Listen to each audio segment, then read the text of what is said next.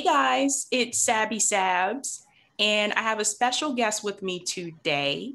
Her name is DALSIMER. She is an equity advocate, and she's running for Congress for Virginia's 11th district. Hi, Allie. Hi, Sabby. Thank you so much for inviting me to your show. I'm super excited to be here. Thanks so much for coming. So, Allie, before we dive into your political platform, can you tell everybody just a little bit about your background? Yes, absolutely. Absolutely. So I grew up in a family of, it's a very diverse, loving, dysfunctional family like so many other people. I grew up, though, with my parents being very socially and politically active. And always volunteering. And I started volunteering when I was in high school, church and the kids' school and church, sports teams and in the local community. And so that sense of giving back was always a part of who I was growing up. I did spend 30 years as an environmental professional. I started at a nonprofit foundation in 1990 and ended as the Natural Resources Program Manager at the Department of Defense, overseeing that program from the headquarters level until my position was eliminated by the Trump administration. Which, is one of the reasons I think that I'm sitting here now. I did start my own business in January of 2020, and it went really well for a couple months, and then COVID hit, and like so many other small businesses, especially fledgling ones, it didn't survive. So I found myself unemployed. On a personal note, I am a single mother of two amazing kids. I have a daughter in high school and a son in college. And we can talk about this later, my son is the one who wanted me to run for Congress. He is currently my campaign manager and is going to be taking a gap year next year so that he can work full time on the campaign, which is super, super exciting. I'm also a widow. I did go through a long-term illness with my husband, which, put me right in the middle of kind of the best and the worst of our healthcare system, right? And it's probably one of the reasons that single-payer universal healthcare is also an integral part of my platform because, I saw very close up how a profit motive can really skew care. It can pervert care, and really profit has no place in. But I'm getting ahead. But profit shouldn't be a part of healthcare, and so that's who I am. I have a rescue cat. I'm just a regular suburban mom who's a lot like a lot of other people, although different from others. And I think that there's nothing special about me, and I'm just doing this because I felt compelled. Awesome. So that brings me into my, first question for you, which is, why did you decide to run for Congress? Right. Excellent. Yes. So the first thing was watching the Trump administration systematically undermine and undo the environmental protections that I literally had spent my life trying to strengthen and implement, like the Endangered Species Act and the Migratory Bird Treaty Act, not to mention, clean air standards and clean water standards. And he had this whole list of his 100 things that he wanted to do. And a number of them were all environmentally damaging. And that was really frustrating and angered me. And then seeing what happened in 2020 with everything that was going on with the Black Lives Matter movement and COVID and the huge social and economic disparities that we saw, and just struggling with that so much and trying to find an outlet, right? So I was thinking, what do I want to do? Do I want to write a book? Do I want to start another business? Do I want to do whatever? I didn't know what I wanted to do. So I was struggling with that. And of course, I did what everybody does. I took to Facebook and started talking to like-minded people and, railing against the system. And a friend of mine from high school said, you really need to read Howard Zinn's A People's History of the United States. Mm-hmm. And so I did. I don't know if you've read that book. Mm-hmm. It changed my life. It literally changed my life. I was like, oh my God, how can I go through primary school, secondary school, college, graduate school, and not be so ignorant of the facts of our history, right? And it's because we're not taught. And that just launched me on this learning journey. And I started reading all these books, Ijeoma Ibram X. Kendi, W.B. Du Bois, D.L. Hughley, on and on. And then I finished with Patricia Conn-Culler's book. And I was like, oh my God, all of this just points to the fact that the inequities and systemic issues in our society are all based on economics. They're all based on economics. And I sort of knew that because of women, right? My mom grew up as a single mom making, 57 cents on the dollar at the time that her male counterparts made. And we struggled as a family unit. But I never really extrapolated that to the larger issue, right? So I started reading economists. I started reading Malcolm Gladwell and Stephen Levitt and Tom Frank and Tim Hartford and whatever. Anyway, so all these things were building and it was growing and we were watching the nightly news with everything going on with COVID. And the final straw, here's what caused me to run for Congress, right? And I've talked about this, but I'm watching the local news.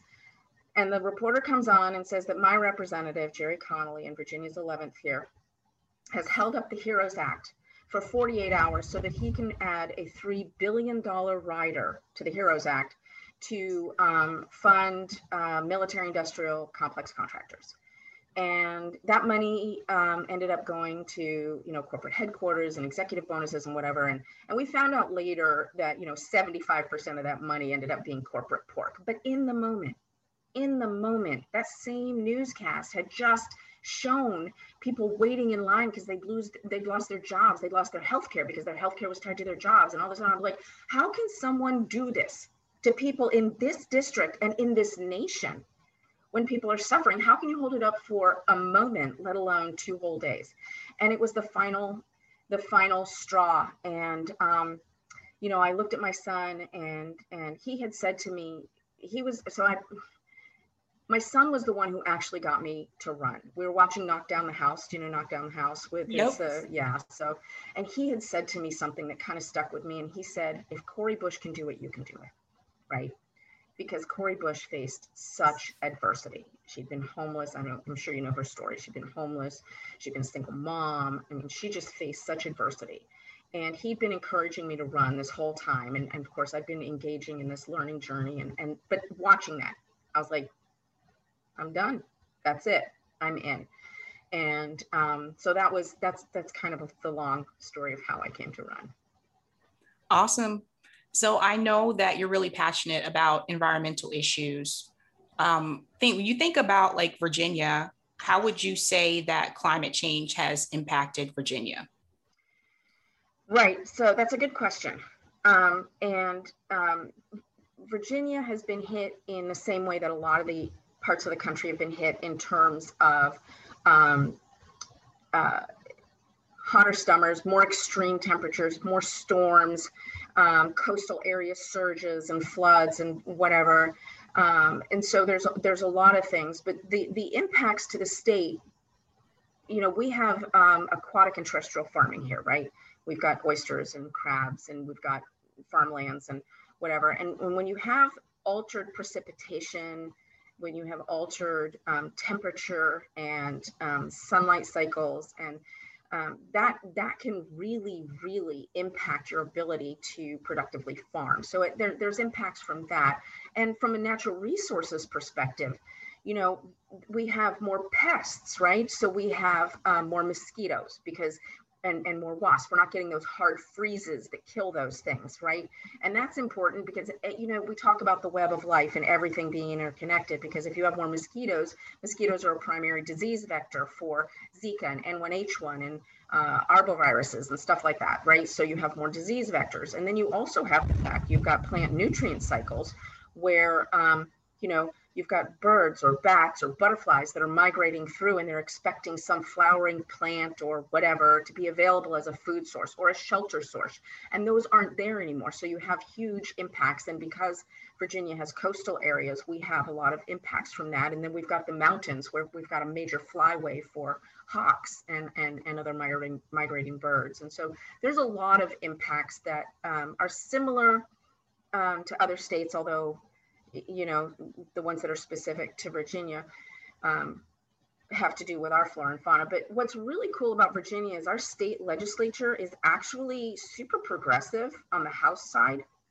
And so we have, I don't know if you know Sam Rasool and Elizabeth Guzman, who have introduced the Virginia Green New Deal Act. Mm-hmm. But it's super cool. So the Virginia Green New Deal Act, for those who don't know, is this big plan to implement the Green New Deal resolution, right? Because you've got this big resolution that everybody signs, and it says we're going to do great things. But unless you're actually doing something, if you're actually creating something, then it's kind of all just talk. So the plan calls for job training and huge infrastructure and all kinds of things. Let me look at my notes really quickly here. So yeah, energy efficiency, state agriculture, prioritizing affordable and clean housing. And it calls for 100% renewables by 2036, right? And so that's really awesome. Virginia also has the Virginia Clean Economy Act, which takes a more incremental approach. And it deals with, you know, it deals with regional impacts and some training and healthcare and whatever, but it calls for 100% renewables by 2050. That's 30 years. I mean, we've already missed the window for reversing climate change. That's gone. We are not able to reverse climate change. What we can do now is stop the progression, or at least slow the progression, right? Yep. And so the difference between 100% renewable by 2036 and 2050, that's huge. That's twice as long, right? So for some reason, which we'll talk about, Virginia chose to pursue the Clean Economy Act. And that's because of the disproportionate influence. This goes back to, again, why I'm running, right? The disproportionate influence that industry groups have, right? So in Virginia, Dominion Energy has huge influence. They give a lot of money. So Dominion Energy is a public utility that is publicly subsidized and yet makes huge profits and gives corporate political donations. So wrap your brain around that. I don't know. I'm not sure how that works. But they've given money to my representative, but they give huge amounts of money to state legislators. For example, the chair of the Senate in the state is a guy named Dick Staslaw, who by the way was elected in 1980. That was 41 years ago. I'm just saying. Anyway, he's taken about $500,000 from Virginia Energy. And so the state keeps, the House side keeps putting up these great, incredible, like pro-environment things. And then they all die in the Senate side. And you end up coming out with, you know, I think they passed a couple of the EV and some emission stuff, but they go for things like the Clean Economy Act, which is this, you know, incremental half measure thing. And I'm, you know, half is better than none, right? That's great. But it's not enough. We are really legitimately facing a climate crisis. And when you're looking at racial issues, economic issues, health issues, whatever, they are all tied to climate change. Everything is tied to climate change. It's an overarching, you know, they talk about an existential threat. And I hate when they talk about existential threat because nobody knows what the heck an existential threat is. My daughter looked at me and she was like, what's an existential threat? You know, it's like, oh, is that Jean-Paul Sartre or something? No, it's a threat to our existence. They should simply say climate change is life and death, and we need to treat it like that. It's an emergency. So I hate when they use big words for simple ideas. It's not complicated. you know? Climate change is real. It affects everything, and it's biting us in the butt now, and we need to deal with it. So that was probably more than you wanted. I'm sorry about that. No, agreed. It's very important for people to hear that, because oftentimes I hear people say that climate change is an issue that they really need to be focused on, but you just laid it out there how it affects everything. It's all connected. So I know one of the issues that you had on your platform was education reform. Living in Virginia, I do remember Hampton Road schools was a big issue. Didn't go to Hampton Road schools, but I remember people talked about that it was problematic or underfunded. And so from your experience, what kind of educational reforms do you think are needed in Virginia? I think there's a whole suite of reforms we could do. I think first and foremost, we need to train our teachers better. We need to pay them better, right? And we must decouple, because I don't even know how this came about. We must decouple funding schools based on residential taxes. Like, really? So the people who have the biggest, fanciest houses get the biggest, fanciest schools because they're paying the most taxes. So what you're saying is that the people who need the highest quality education are most in need of a high quality education because they're disadvantaged in other areas are the least likely to get it. It's the most stupid backward policy ever, right? It's like, well, I don't need to give another example. It just is. And so I think we need to absolutely not do that. We need to find another way. And there are plenty of other options, and we can talk about those, to fund the schools. So if you've looked at my platform, you know that for me, early childhood education and pre-K, universal pre-K, free pre-K is crucial, right? And that's because I know a lot of progressives talk about we must have free college. Great. College is irrelevant if you can't graduate high school. That's just the reality, right? Like right now, the single biggest predictor of whether a kid ends up in college or jail is their zip code between the ages of 3 and 8. That's so wrong. That's just on the face wrong. Because what you're doing is you're saying, if you're an economically disadvantaged kid, we are going to set you up for failure. And then we're going to pay for you to be in jail. It's like, well, why don't we use that money instead to set you up for success, right? So one of the things we could do currently, if you go to Head Start is for free and discounted preschool education, if you're able to get into a program, if you have a program in your area. The average the average Head Start teacher is a high school graduate who earns between $17,000 and $20,000 a year. This is not a qualified educator. It's just not. It's somebody who couldn't find a job doing something else, right? And what you're doing is you're setting up those teachers for failure because they are unable to succeed at their jobs because they do not have the tools or the training or the financial incentives to be successful. And they are in turn underserving the kids who need them the most. So we need high quality universal pre-K. We need to pay teachers. I personally think all teachers should have master's degrees. My son went to the public school here. He was he actually was invited to go to the magnet school, for the advanced, for the smart kids, whatever. Super duper. He was there until Thanksgiving, hated it and left, right? Because it's a super, let's just say it was an environment where he didn't enjoy himself. It wasn't fun. And school needs to be fun. School should be fun first and foremost. If it's not fun, nobody's going to want to try. But the thing was, like, talking with those teachers all had master's degrees, and their plans and how they structured things was just so amazingly different from what you get in the public schools, where some kids are some teachers are they've got either lots of experience or they've had higher education, and some, don't. It's hit or miss, and it depends where you go to school and what you do. And that gets back to the equity issue we were talking about a minute ago. And I think that if everybody had a high quality pre-K experience, it really would, the rising tide would lift all ships, and all of our kids would benefit, and we would end up 20 years from now with a very different looking population and workforce and criminal justice system, and everything would be different. Agreed.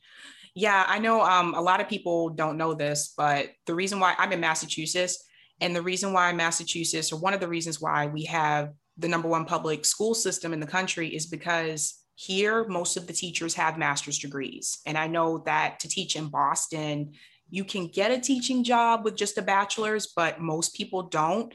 If you do, you have to get your master's within those first 5 years. It really does make a big difference. Yeah. And if I'm not mistaken, your teacher pay is also really good. Yep.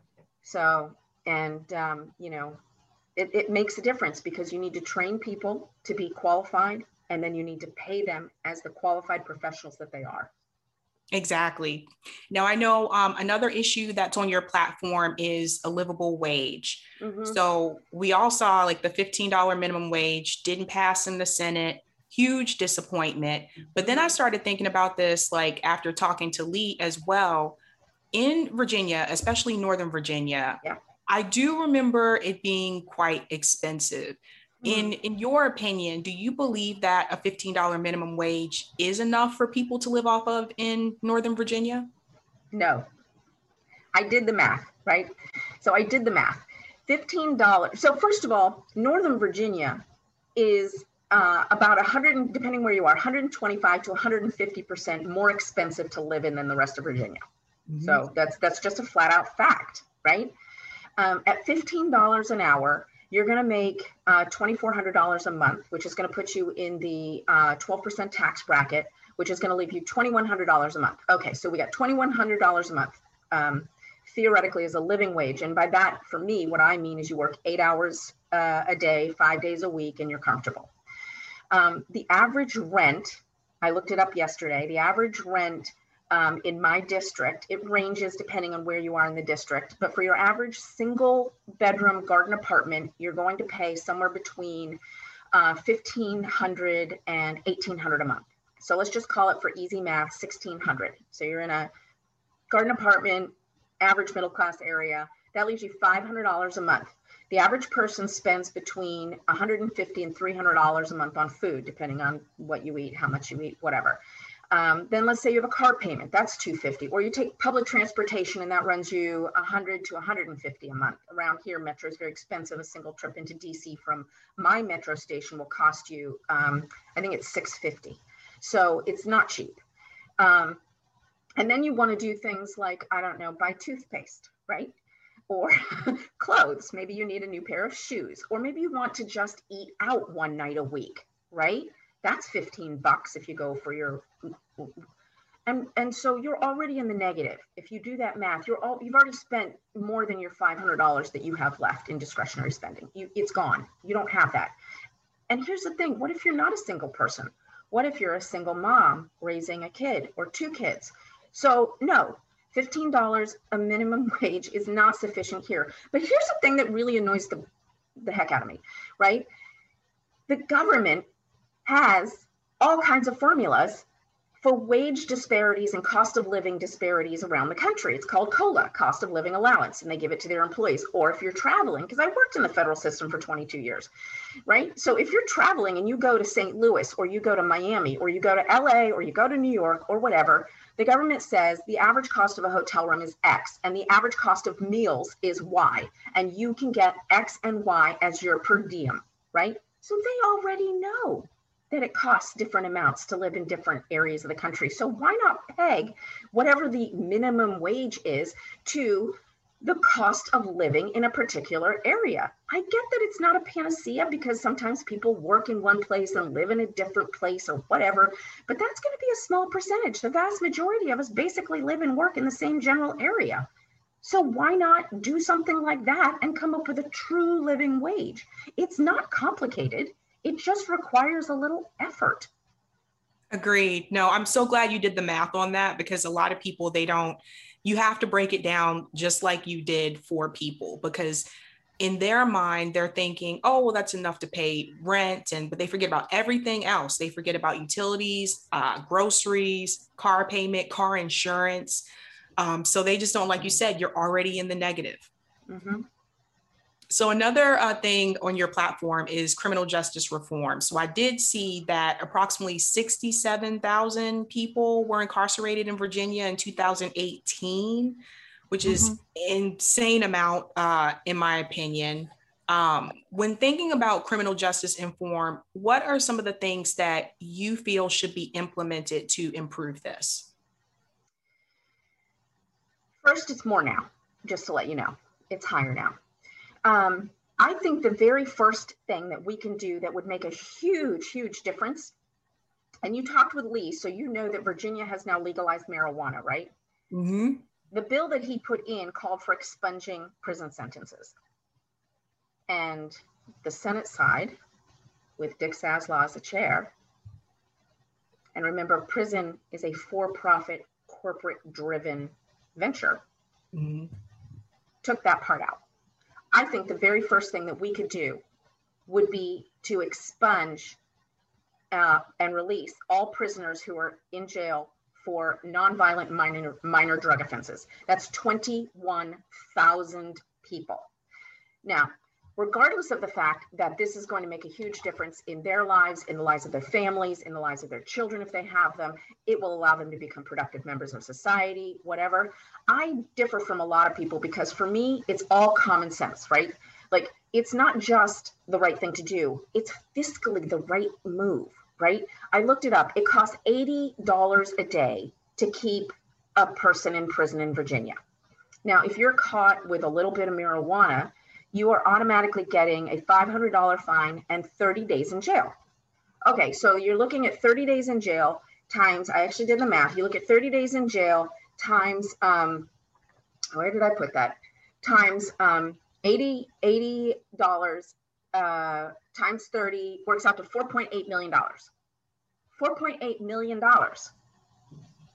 Why, right? So you got $5 million there. I tried to find statistics for drug enforcement because frankly, we spend a lot more on drug enforcement even than incarceration.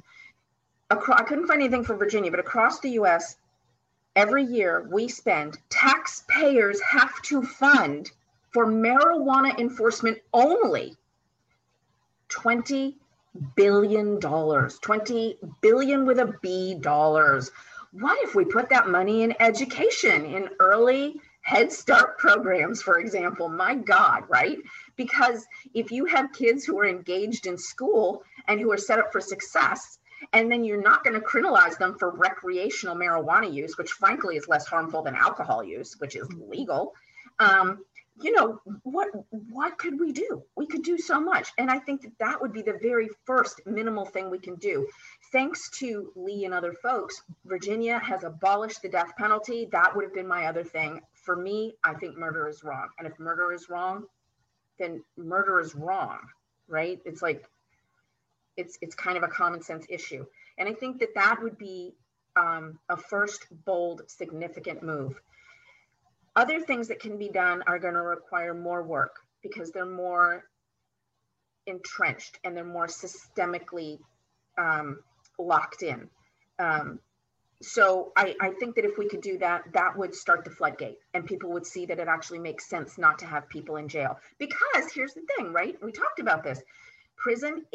Incarceration should be a public service. You should incarcerate people who are homicidal, who are rapists, who are violent, and who are a danger to society. They need to be incarcerated, right? There is no way that someone who has murdered children through whatever needs to be out in society with our children, for example. And rehabilitation is a whole nother thing that you know we can talk about. But they need to be there does need to be that. But what about all the other people? Mm-hmm. They don't need to be there, but they're there because there's a profit motive. Prisons make a profit based on the number of people they have incarcerated. And so it's just like healthcare.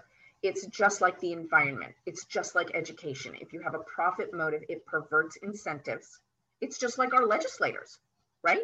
Our Congress people who get money from corporations, they are literally serving those corporate interests because they make their money, albeit not a technical personal profit, although there's some of that too.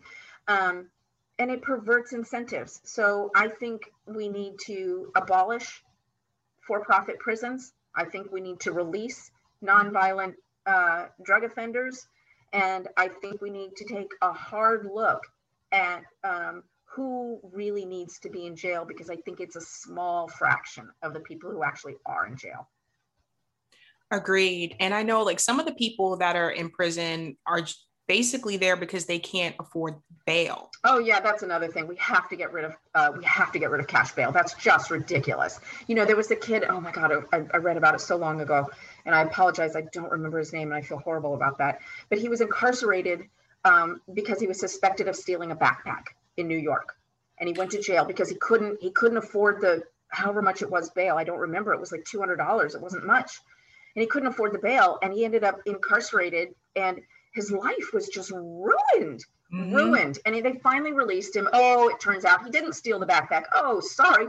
He committed suicide. Yep. It was devastating. And there's no reason that rich people should be able to get out of jail while poor people can't. I mean, that's just ridiculous. So yeah, absolutely. That needs to be nationally banned. Yeah, I definitely agreed. All right, Allie, I have one more question for you. How can people support your campaign? Oh, thank you for asking that. We need all the help we can get. We are a fledgling campaign going up a long-term incumbent. Our biggest thing is name recognition. So go to our website, Ally for Congress, ALLYFOR.com. And if you can volunteer, if you've got some time, please sign up to volunteer. We have all different levels of volunteers, so you can kind of pick your commitment. And if you can support us financially, if you've got $5, $50, if you're super wealthy, you can fork out the full $2,800. We're all for it. If you have $1 a month that you could share but make it recurring, that would actually help us a lot. $1 may not seem like a lot, but if you multiply that by 1,000 people, that's a lot of money. So please help if you can. Go to our Twitter, which is Ally for Congress with the number 4, ALLY, the number 4. So I've got like 1,100 followers now, 1,130 followers, and my opponent for his campaign website has like 3,000 followers, and I would like to have as many followers as he has by the time we're a year out from the election, because I think that would totally freak him out. He's already on the defense, right? He's already taking things that I've talked about and suddenly putting them out as priorities, even though in his 12 years, he's never mentioned it. He lashed out at my son for asking a question about how he can support holding Amazon accountable while taking money from their PAC, and made this comment about, I'm only 2 months into my term. Yeah, it's his 7th term. So he's already scared, and people, when they hear about our campaign, are really supportive. So we just need to get the word out. We need volunteers. We need money. We need your love and support. Awesome. All right, everyone. I'll be sure to put all of Allie's links in the description below. Allie, thanks so much for coming. Oh, Sabby, thank you for this opportunity, and thank you for reaching out. I've really enjoyed it, and I really appreciate the opportunity to reach your viewers. So thank you. Thanks for listening. You can watch the video of this podcast at Sabby Sab's channel on YouTube.